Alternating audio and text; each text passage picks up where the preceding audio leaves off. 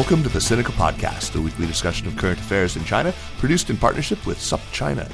Subscribe to SupChina's newly designed China Access newsletter to keep on top of all the latest news from China from hundreds of different news sources.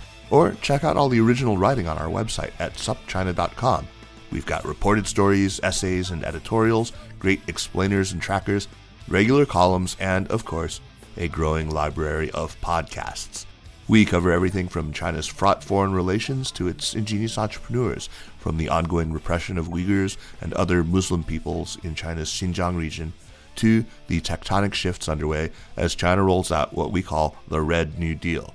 It's a feast of business, political, and cultural news about a nation that is reshaping the world. We cover China with neither fear nor favor.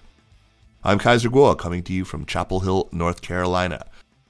By the time most of you hear this podcast, the Russo-Ukrainian war will be entering its fifth week. For listeners to this show who are keenly interested, as I think many of us are, in how the war is being processed in Beijing, the impact that the war and Beijing's stance on it have had on U.S.-China relations, on China's relations with other nations, you have doubtless closely followed the flurry of diplomatic activity involving China, including the Rome meeting between U.S. National Security Advisor Jake Sullivan and China's top diplomat Yang Jiechi on March 14th, and the phone call, or the video call, 4 days later between Presidents Joe Biden and Xi Jinping. But what did it all mean? How do we interpret the readouts, for example, published in China and in the U.S.? How do we decode the language that Beijing uses, or for that matter, the language that the U.S. uses when they talk about these things? How much back-channel conversation is actually going on, and does that matter at all? Well, my guest today can help us sort through all of this as a seasoned diplomat whose 3-decade career culminated in her serving as Acting Assistant Secretary of State for East Asia and Pacific Affairs. Susan Thornton is someone I often turn to for her deep, practical knowledge of how diplomacy works and for her excellent insights on Chinese foreign policy. Susan is now Senior Fellow and Visiting Lecturer in Law at the Yale Law School Paul Tsai China Center. She's also the director of the Forum on Asian-Pacific Security at the National Committee on American Foreign Policy and a non-resident senior fellow at the Brookings Institution. Susan, welcome back to Sinica. Great to see you. Great to be with you again, Kaiser. Yeah, it's always lovely. So last week, when I was being asked a lot about where I thought China stood after the Xi-Biden video call, I was saying, I think China has clearly picked a side. China. And I could be read as a little too flippant, but actually I meant it. I think everything, and this should surprise nobody or should really offend nobody either. It's about China's interest. But where are you on this when asked the same question as I'm sure you have? Broadly speaking, how do you characterize where Beijing is at right now? Now we're recording on March 21st, so anyone can, because it changes a lot. Yeah, Kaiser, I did see your quote, and I have to admit, I thought that's exactly right. Oh, really? Yeah, great, and people have been, asking me about the China-Russia relationship for a long time. And certainly after this February 4th joint declaration that Vladimir Putin and Xi Jinping, signed off on the day before the Olympics opened, I mean, there was a lot of talk about, China being in an alliance with Russia, what was China going to do to back Russia, all of these things. But really, my sense is that China doesn't feel that it owes Russia anything. China will enter into a relationship with Russia that satisfies its long-term interests. And let's face it, it has an interest in managing its relationship with Russia well. And that's really what diplomacy is all about. You talked at the top about diplomacy. Diplomacy is about managing relationships with other countries. And this is something that I think we'll get into. But, the idea of managing a relationship with another country, especially a country whose government we don't particularly admire or even like, has become pretty unfashionable, I think, in the corridors in Washington these days. And we're seeing, I think, some of the deleterious effects of that attitude be borne out in a lot of the things that are going on in the world right now. But, management of a relationship is very important. And when it's not managed well, the little perturbations sort of build up into this formidable kind of crust that's very hard to break through. And so I think we really need to get back to this notion of how to manage our diplomacy and our foreign relations in a way that suits better the U.S. long-term national interest. Mm-hmm, mm-hmm. And so, I mean, you started off talking about how Beijing's efforts are simply to manage its relationship with Russia well. What are some of the challenges that it faces in that? I mean, obviously, I think, it's facing an enormous challenge right now that I mean, if it wants to hold on to good ties with Russia, it really risks doing a lot of diplomatic damage to its relations with other countries, and especially with the EU and the US. How is it looking at that management problem right now? Well, this is, I think, a longstanding problem in the China-Russia relationship, in that Vladimir Putin has always been much more risk tolerant than I think the Chinese leadership is. And you see the Russian government going around the world doing things like poisoning dissidents in a park in London, or things like that are looked on quite askance in the halls of Zhongnanhai and in Beijing. And it is hard to manage. But also you have to remember, there are a lot of countries in the world, and there are a lot of them that have sort of unsavory governments. And there are a lot of people with whom people have relationships and they manage them. And it's not always the case that, just because a country has a relationship with someone we don't like, we then ostracize the country that has that relationship. It's kind of funny that we are holding China responsible for everything that Russia is doing right now, actually, in international relations. It's kind of strange that we're blaming China for what Russia has done in Ukraine. But that is, I guess, a characteristic of where we've come lately in the U.S.-China relationship and how toxic that relationship has become. Yeah, and it's almost become normal to think in this way. I don't think it's just because I live in this world that's focused on China that this is. I wander out there and listen to other people, and there is this idea. I think that there's this axis of authoritarianism that ultimately China is the senior partner and Russia is just the junior partner. Yeah, it's bizarre that it's come to that. Yeah, I actually don't agree with that China is the senior partner and Russia is the junior partner. I think it's the other way around. Yeah, neither do I. Yeah. It seems like, Russia is more leading China around by the nose on this. Yeah, definitely. Yeah, that's always been my view. So, but we seem to demand a kind of condemnation from China. It seems to be like, I don't know if you saw the Sunday shows, but on Face of the Nation, Qin Gang, the Chinese ambassador to the United States, was interviewed by Margaret Brennan. And when pressed on why China has not condemned the invasion, he shot back something along the lines of, "Don't be naive. Condemnation does not solve the problem." I mean, should we be pressing for a condemnation of the invasion by Beijing? And what, in fact, would that actually do? I mean, Ambassador Qin, it strikes me, is right that it won't cause Russian troops exactly to, turn around and go home. But wouldn't it at least maybe help abate the withering criticism that Beijing, like it or not, has endured since February 24th? Well, again, this is kind of the difference between journalism, I guess, and diplomacy. In journalism, people want you to say the truth, what you really feel, something incendiary, something that gets clicks. But in diplomacy, you try to preserve as much space as possible for maneuver. You try not to paint yourself or your adversary into a corner from which it's going to be very difficult for you or them to escape. And I think this is the part of the art that's been completely lost. And maybe it has something to do with the information environment. I think we're still kind of working through the changes that have taken place in diplomacy and how much harder it is to preserve that diplomatic maneuvering room amid this sort of constant media scrutiny and very adversarial type information environment. But it's definitely very hard to preserve space and balance and to hold your cards close to the vest. And I think that's what Qin Gang was reflecting in that interview, which I did see, in which I thought he did a good job in trying to say, there's an advantage in maintaining a sort of semi-balanced position if you want to have someone that has the credibility to go in and be a mediator or try to contribute to a diplomatic settlement. If you've already burned all your bridges with one of the sides, then you can't very well be a mediator. And China's one of the few countries, there are several other countries that have actually been trying to walk this fine line and not burn their bridges with Moscow, but China's the one with, I think people believe, the most influence. over Vladimir Putin. I guess, I mean, I would also hasten to add that I'm not sure how much actually China's influence is with Vladimir Putin. And to the extent that, the U.S., the China-Russia relationship for China is about China. The China-Russia relationship for Russia is about Russia. So they're both quite,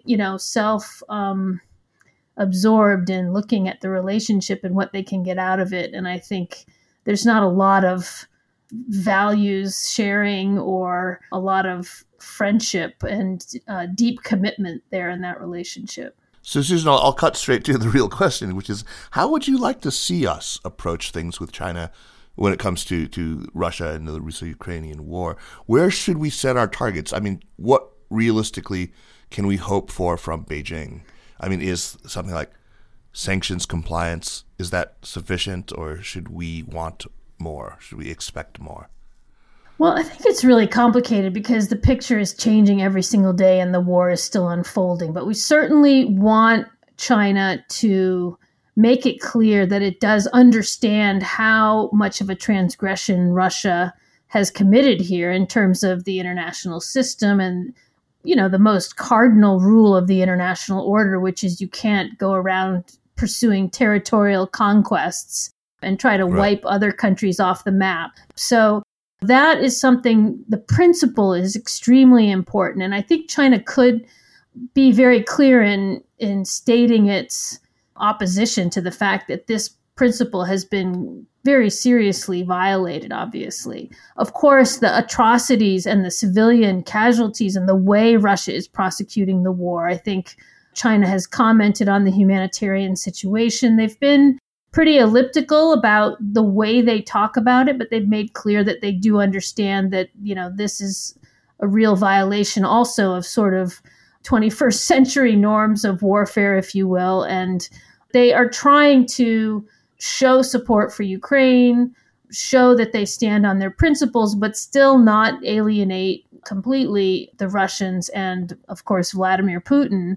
And that is making a lot of people very angry. And I think it makes also Ukrainians very angry at the Chinese government when you've seen a couple of reactions from various officials in the Ukrainian government to things the Chinese have said. And it's very hard for the Chinese at this point to walk this fine line. I think we should be trying, though, to use, if the Chinese are trying to walk this line, we should be trying to use their offering that they could, maintain this balance and be a mediator. We should test that. We should really push them to actually step up and try to be a mediator. And if they do so, if they show that kind of responsible action, if they take that kind of a risk, which is very unlike the Chinese government to want to do, then we should be prepared to offer them some kind of reward for that. I mean, some kind of a carrot. Right now, all we're using is sticks and threats, and I don't think that's going to get us very far. It almost feels to me like there's an implicit carrot being offered with the way that the readouts from the two meetings so far have been so larded up with Taiwan talk, but we'll get to that in a second. I get asked a lot about what, if any, diplomatic role China could play in the peace process, in the notional peace process. And I guess I've been pretty skeptical for a number of reasons, not the least of which is the fact that, few would see China as an honest broker in it. I know there was a call for China to step up and play a role in it. But, I spoke, for example, last week to Ding Chen, and he was skeptical, too, that China would want to insert itself. It's just geographically so distant, and it feels like they feel like there'd be little upside for them in it. What's your sense of that, the capability of China? Well, I think there are two issues, right? There's the question of, would the Chinese want to take the risk and do this? It's definitely not like them to do so. But on the other hand, they are kind of advertising themselves as being available for this. They are saying they want a peaceful settlement. They're pushing diplomatic talks. So if push came to shove and somebody wanted them to participate, it would, I think, be difficult for them to say, no, they're not going to. And we have seen them be helpful in various other kinds of diplomatic negotiations. For example, right now we have the renewal of the JCPOA agreement with the Iranians on their nuclear agreement, with Chinese and Russian participation continuing to go forward. So, and the Chinese are helpful there. And I think that they, in recent years, have been willing to dip their toe in the water and do a bit more on this. But it's still not a comfortable place for them to be. On the question of whether they are a neutral mediator or an unbiased mediator, they wouldn't be, but almost nobody is in the current situation, right? So you've got the Israeli prime minister trying to pursue mediation efforts, even though, of course, Israel is a very close ally of the United States and has voted in the UN against the Russian invasion. So I think what we would want to see from the Chinese is to add their efforts to the efforts of others. Of course, the French and the Germans have been actively involved. The Turks have been involved in mediation efforts. But for the Chinese to come in, it would be with the understanding, I think, that they would be brought in order to put pressure on the Russians. And so you don't have to necessarily be an unbiased mediator to affect that. You have to bring pressure to bear on the side that you have the relationship with. And in this case, we need somebody to bring pressure on the Russians. Yeah, I think that it's a possibility, of course. And you're right. They have sort of advertised themselves as you talking directly about the six-party talks on the Korean Peninsula, which, of course, is a lot closer to home. But I'll tell you, Kaiser, I am pretty skeptical and a little bit dubious, I guess, because what I think they're going to try to do, the Chinese, is advertise themselves as a mediator, but not really get involved. They advertise themselves as a mediator in order to not have to condemn, because they don't want to take that step. But then, if you want to be a mediator, you have to actually step up and do it. And I wonder if this is their way of sort of avoiding the whole taking sides thing. Right. That's very plausible to me. So I want to go back and look at this last week. Again, we're recording on the 21st, but starting on last Sunday, right before Jake Sullivan flew off to Rome, we saw a bunch of leaks. There was the leak to the Washington Post and the FT from the administration about a Russian request for military assistance from China. Is there any reason to get conspiratorial about this? I mean, what was your reaction to this, and how have you thought about it since? Well, I think this was certainly a leak that was, meant to put the Chinese on notice that we knew that they had gotten this request and that we were going to be watching carefully what they did, and they weren't going to get away with supplying the Russians in this war without it costing them a lot. And, I don't know about the timing. I mean, I wouldn't be too conspiratorial about it. We've had a lot of leaks about intelligence on China over the last 5 years, more than usual even. And we've always had a lot of leaking when the Chinese were deemed to be doing something, that was against U.S. interests or particularly egregious. And so I don't think that the timing here was, necessarily something to be suspicious about, but it certainly did provide the whole backdrop for the meeting in Rome and made it much more difficult to have that meeting come out well, frankly, because, you're going into it with, in the backdrop is this, idea that the U.S. is going to be threatening China over this revelation. And the meeting was supposed to be more of a full spectrum review of U.S.-China relations, all the issues, and a follow-up to the previous Biden-Xi video meeting. So it wasn't necessarily supposed to be only about weapons to Ukraine. A lot of the subject of that meeting and then the subsequent meeting, the Biden-Xi video meeting last Friday, was also on that subject. Which is why maybe the more conspiratorially minded thought that it was maybe a deliberate thing to undermine Sullivan or to make sure that that the subject of it was, or that, no concessions were given to China or anything like that. There were other people who said they read the whole thing as completely implausible because, how could Russia, it's 3 weeks into the conflict, already need military assistance from China? This incredibly well-armed country, why would it need materiel already? So I don't know. I mean, obviously none of this, I have no knowledge, but Yeah, I mean, it's really, we're not going to know much about the actual specific context of this request. I mean, you can imagine as the Russians are seeing all these sanctions windows close down on them that they're pretty worried about supplies, and they, could be Yeah. somebody just putting out feelers. I mean, we don't know, but clearly the leak was meant, and the not just the leak, but also sending this notification out of this intelligence to all the allies and people who don't normally or wouldn't normally be sharing in it, was also to sort of spread the word that this was afoot. I mean, it's unusual, I would say, and it fits with the pattern of what we've seen in sort of prior to big diplomatic meetings with China.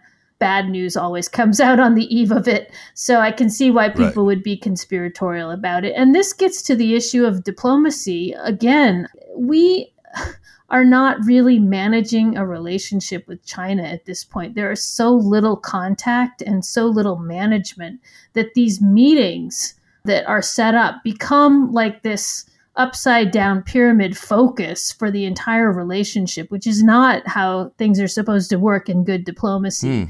I mean, yes, high level meetings are important, but it's much more important to have a broad spectrum of lower level contacts, experts working together on technical issues. And that's where you sort of manage the relationship. You don't want to be managing the relationship in a 2-hour video call between leaders with consecutive interpretation. That's not really what's supposed to happen. And it's not really the makings of a productive exchange, as I think we've seen.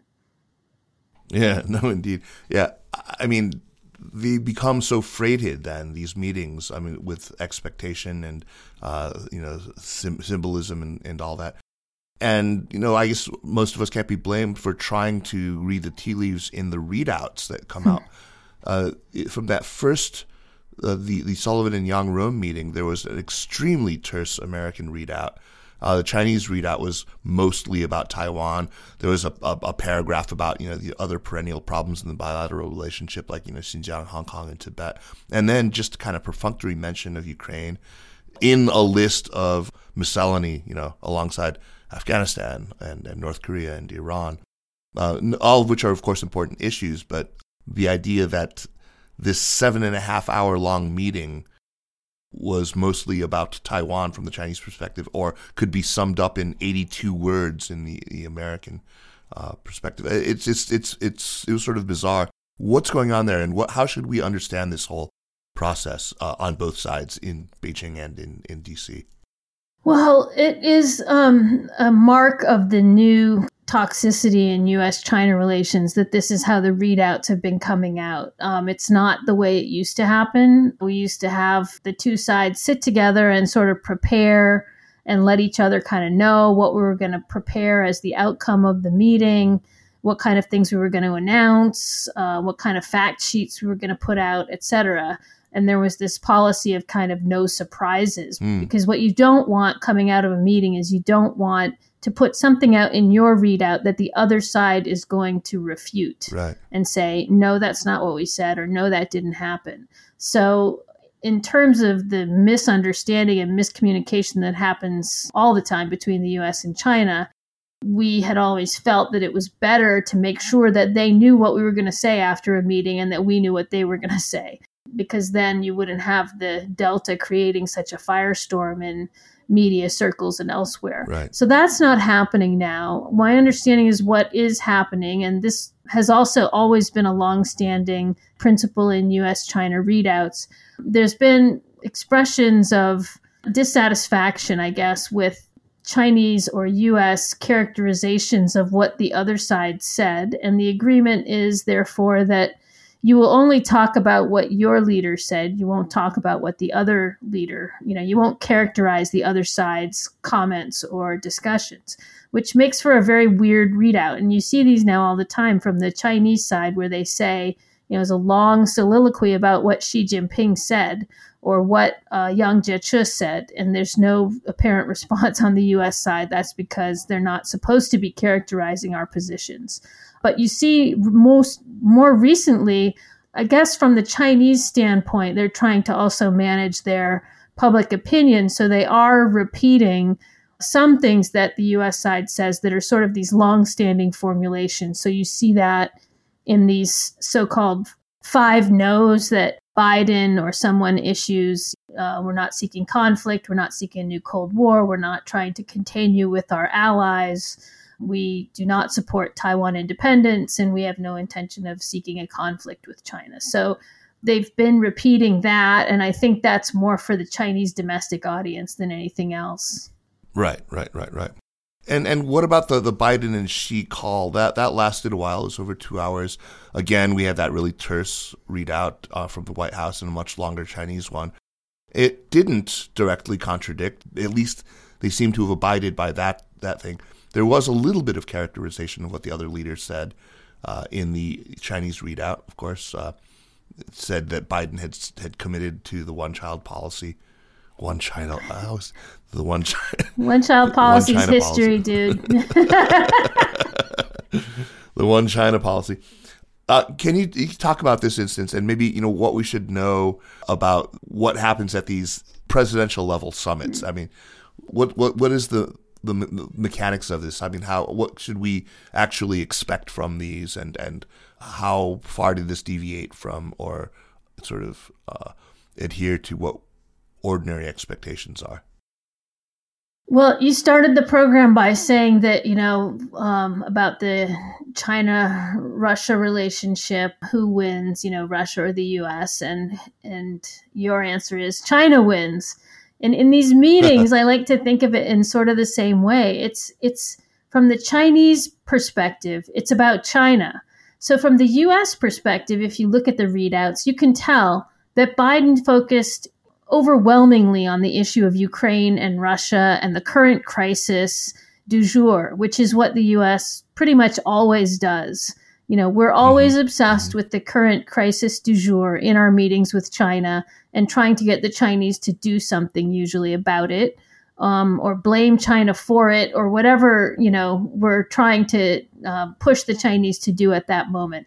And on the Chinese part, okay, they'll talk about that for a short period of time. But what they really want to talk about is all of the complaints they have with U.S.-China relations, what the U.S. is doing to China, how we should work to improve U.S.-China relations, and what the U.S. should stop doing in U.S.-China relations. So it's a very odd and imbalanced kind of conversation. And I think, in particular, this one was so, in part because it was a 2-hour video meeting, but with consecutive translation. So you've got to wait. So it's less time than you would think. Right. And then because of the crisis and the focus that the U.S. was obviously going to have on that, and telling China what, it hoped China would do, but mostly probably what it hoped it wouldn't do, and saying what consequences there would be if those things happened.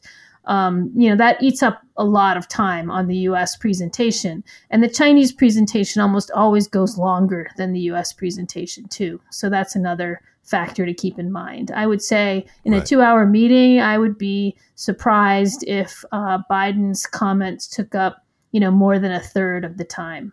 That would be the ratio, I would guess, 2/3, 1/3. At least. This is, yeah. So I guess I'm curious what you think the Chinese strategic perspective is right now on this. I mean, what do you think the optimal endgame is for China right now? Does it see this as even potentially weakening the United States? Because obviously, if the shared worldview of opposition to American hegemony is what's driving this relationship between China and Russia in the first place, then obviously the outcome they hope for is one where America is weakened. But this does not look like a likely outcome right now. The outcome looks to be like a United States that actually has a kind of restored position of kind of unipolar hegemony with a stronger sanctions weapon at its disposal, with more unity with the EU. How does China see this playing out? Yeah, it's so interesting that you see so many American writers writing about how this crisis is going to pay off for Beijing. They're going to be able to import cheap, Russian oil and wheat, and they're going to, resurface all their links with, various and sundry economies around the world, and they're going to move out in this area and that area under cover of this conflict. and China's going to be the net winner. But you see in the Chinese writings, just the opposite, right? They say that this is all going to very much benefit the United States. It's making the U.S. Closer to Europe and has really cemented the NATO alliance in place for the foreseeable future. It's definitely looking at how the sanctions tools are working and how the U.S. is able to get its allies to line up behind it on sanctions, and, basically reinvigorates the entire U.S.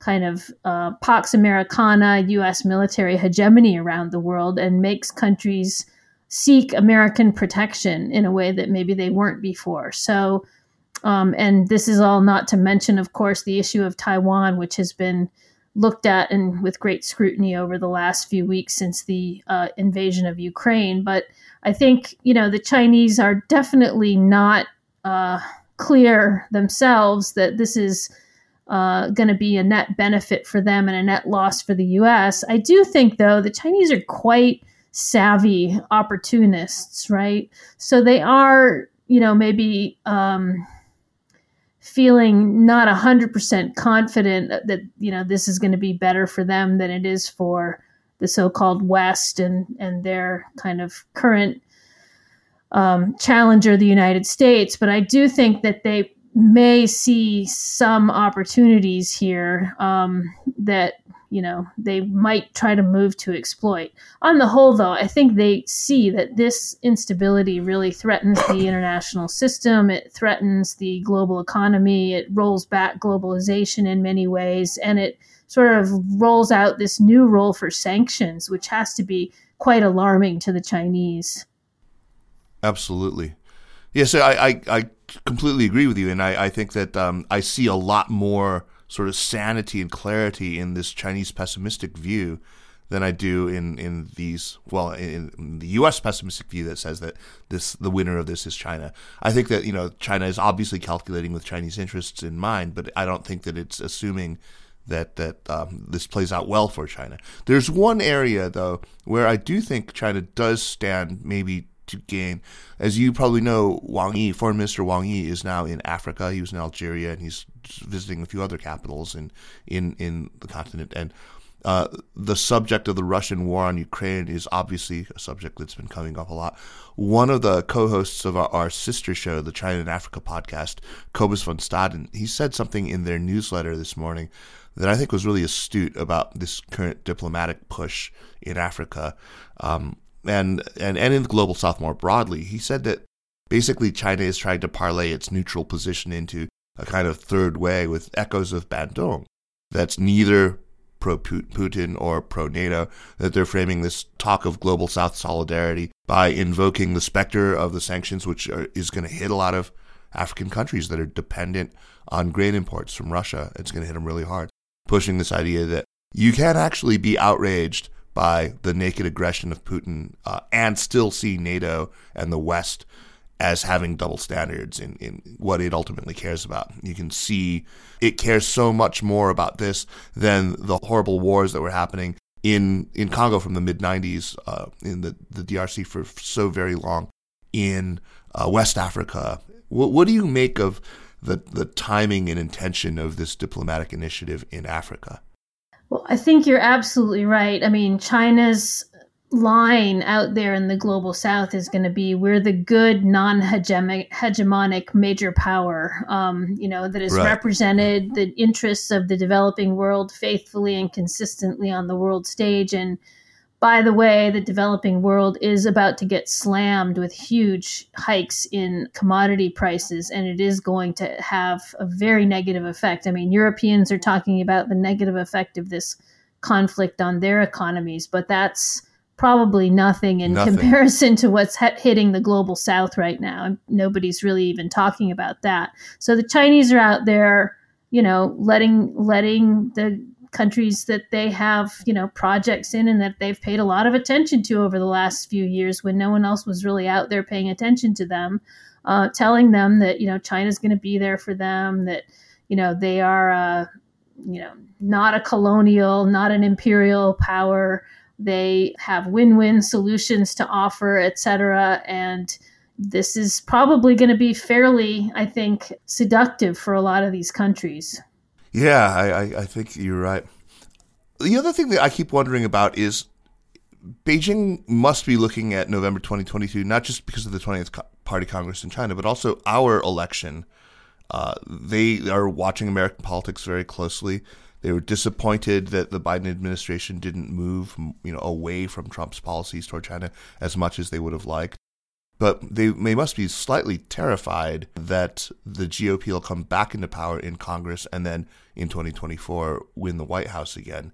Mike Pompeo is running. He just came back from Taipei, where he said things that would genuinely alarm Zhong Nanhai, were he actually in the Oval Office. What's the Chinese take right now on American electoral politics? And I keep asking this of different guests. I worry, the thing that keeps me up is I worry that Beijing, or a kind of critical mass of elites in Beijing, have now concluded that irrespective of who's in power in Congress, who's in the White House, that the American objective vis-a-vis China is simply to keep it on its knees, to prevent its rise and to stymie its development. So are we closer to that now? I mean, I do think that the February 4th joint declaration with Vladimir Putin was a sign that we're very close to that now, if not already past that milestone, frankly. I think they were trying to, keep the door open. There were a lot of people who were saying, let's give Biden time because he's faced with a lot of problems and he's not really turning to foreign policy yet. And he has to sort of make his mark on domestic policy, et cetera. But I think over the last several months, the Chinese could not be blamed, frankly, for thinking that, this was something that, is just a bipartisan, baked in, containment strategy now going forward. And there's really nothing they could offer or do to try to move the needle or change the course. And so they have to just fend for themselves, put up their defenses, insulate themselves, and try to court other countries. And I think in addition to the diplomatic boycott of the Olympics, that explains more than anything else that joint declaration with Vladimir Putin. Right. So going back to how you characterized how diplomacy should be run, you talked about how we should be about not painting one another or not painting ourselves into a rhetorical corner or painting our counterparty into a corner. We're obviously not doing that, right? What ought we be doing instead? Are there concrete measures that you think we should be taking right now to give China the room that it needs to make decisions that are more sort of simpatico with our position?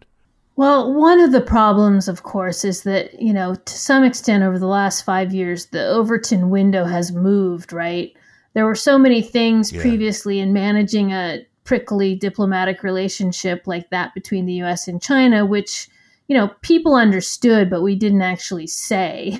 But now in the last 5 years, we've pretty much gone and said, all kinds of things, including Mike Pompeo on his visit to Taipei last week, even though he's not the current Secretary of State, right? But he still said, the U.S. should go ahead and, recognize Taiwan independence. For a former Secretary of State to visit the island and say that is, it's a huge move. So how would you come back from that? You'd have to basically get a lot more political support and political will around having discussions in which you could actually put some things on the table, try to have a bit of a give and take with the Chinese, and have a negotiation. I mean, even in the Trump administration, in spite of Trump's, kind of very hostile approach to China, especially in the last year, nevertheless, Robert Lighthizer and Steve Mnuchin were constantly, negotiating, and their teams were negotiating with the Chinese. We don't have anything like that even going on now. So ironically, the diplomacy in the Trump administration was actually, to some extent, more vibrant and more hands-on than what we have going on now, which is just an episodic, once a year television meeting between the two leaders. So, this is just this relationship is way too complex. I mean, on so many issues, we can't do anything to some extent without China.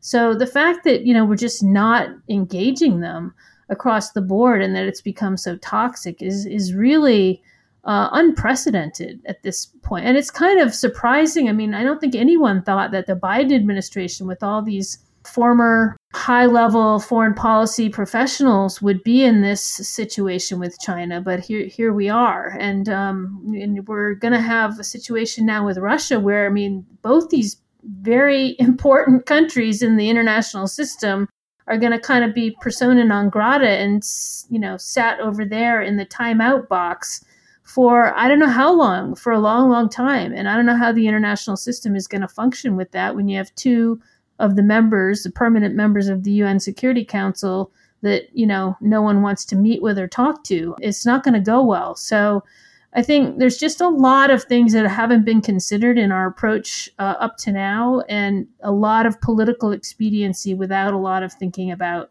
sort of long-term, what is the game plan here and how is this going to look? And can we get it in a better place for our own interests?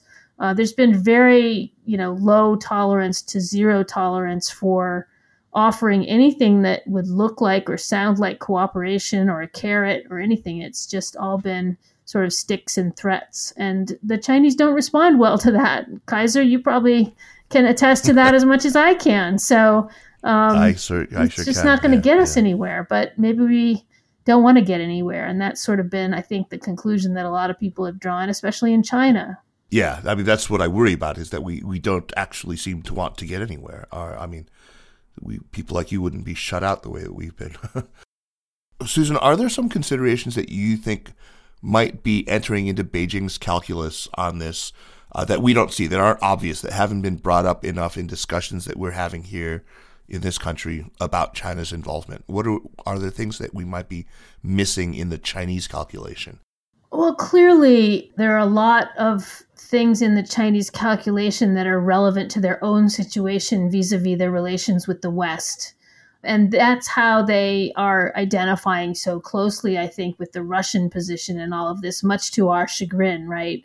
But what they see is this slow accumulation over years of this kind of very derisive and disrespectful attitude from the West toward them, toward their government and toward the government in Russia. And it's not the same, obviously, and these are two separate relationships, but they certainly have a lot of common kind of complaints about the lack of kind of legitimacy that we regard them with in the international system. Right. And I think, if we don't understand that, it's very hard to understand what the Chinese are talking about in a lot of the talking points they use on the Ukraine conflict, with the way they blame the US and NATO for the outbreak of hostilities here and this kind of thing. I mean, what they're talking about is this kind of, it's a layered and accumulation of kind of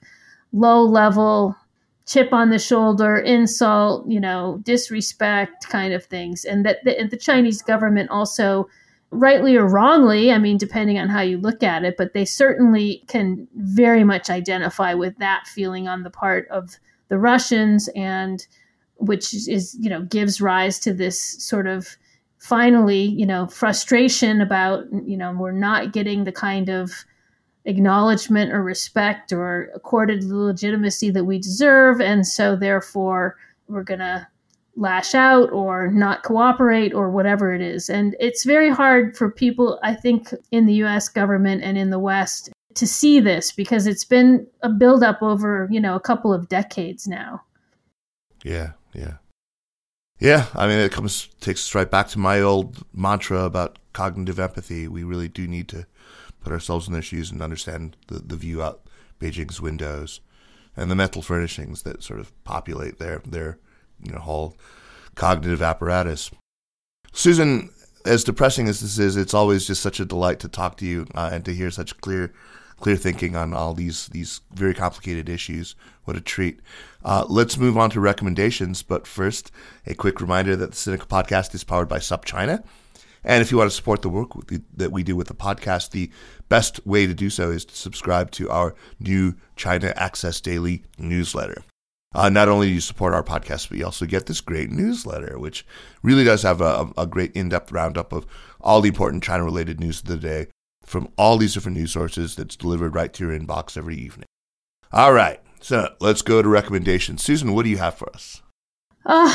Let's see. So many things to recommend, but I guess I'll go with one that's a little offbeat. I had the chance to watch a short film that was given one of the Cannes Film Festival prizes. It's in Tibetan with French subtitles, but you can make it out. It's a very short film, and it's just wonderful, these scenes of people in Tibet at a photographer's studio, and it's a really clever reality TV show, but wow. really poignant about these people's sort of lives and interactions. So it's called Butter Lamp.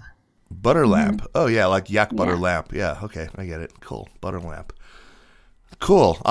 Do you know how we can see it? I mean, is it on one of the streaming services? Yeah, I think it's on YouTube. If you just Google Butter Lamp, you can get it. Oh, yeah. Cool. I will do that right after this. Thanks. That's an excellent recommendation. All right, so I'm going to do a food one. I was actually recently in Pecos, Texas, which is way out in West Texas, kind of between, Austin, like 6 hours west of Austin and near to El Paso. But I'm working on a documentary film, a couple of films, and our crew kept eating at the same amazing taco truck in Pecos because they served fantastic birria de res tacos. If you have not had these, you got to find them. Look it up. Some taqueria near you, if you're in the United States, almost doubtlessly now sells them because they've gotten really popular in the last couple of years. They were originally made from goat, but I haven't tried those actually. I've got to find those somewhere. But the beef ones are just amazing. It's like tender shredded beef that's just slow braised and intensely flavorful with lots of red chilies in it. And so they put the beef in there with cheese, a little bit of onion and cilantro. Then the taco itself is dipped in the braising sauce. So it's like a wet taco. And then fried in beef fat or lard until it's crispy on the outside. And when you eat it, you actually dip it in like beef consomme before each bite. And it's just insane. It's one of the most flavorful, delicious things Very I've low ever cholesterol, eaten. Obviously. Oh, just it's so bad for you. It's unbelievably. Eat them in moderation and exercise, but really, really so good.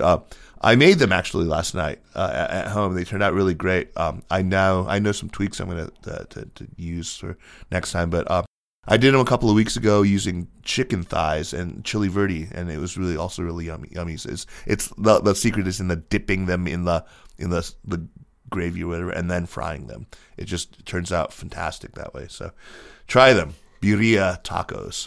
You'll have to put the recipe in the show notes, I guess. Yeah. Oh, yeah, I could do that. I could actually do that. Yeah, that would be fun. I'll be like the first non-food podcast to have recipes in show notes. Susan, that was a lot of fun.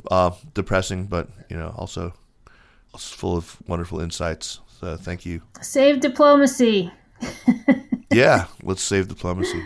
Seriously, I'm going to put that whole first answer on T-shirt and wear it around because it's important. Yeah. Thank you so much. Good to be with you. The Sinica Podcast is powered by SupChina and is a proud part of the Sinica Network. Our show is produced and edited by me, Kaiser Guo.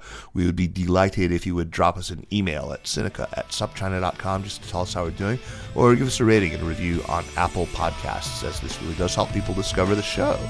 Meanwhile, follow us on Twitter or on Facebook at SupChina News, and be sure to check out all the shows in the Sinica Network. Thanks for listening, and we will see you next week. Take care.